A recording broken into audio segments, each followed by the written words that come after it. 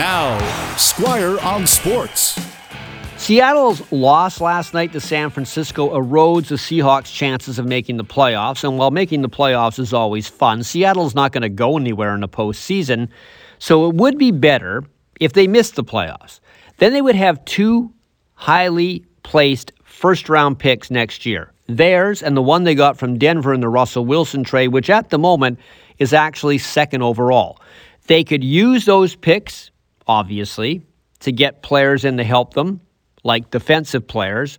They're more in need of defensive players now than they are a new quarterback, since Geno Smith somehow found the fountain of youth in Seattle and rejuvenated his career. The Seahawks could also use those picks in trades.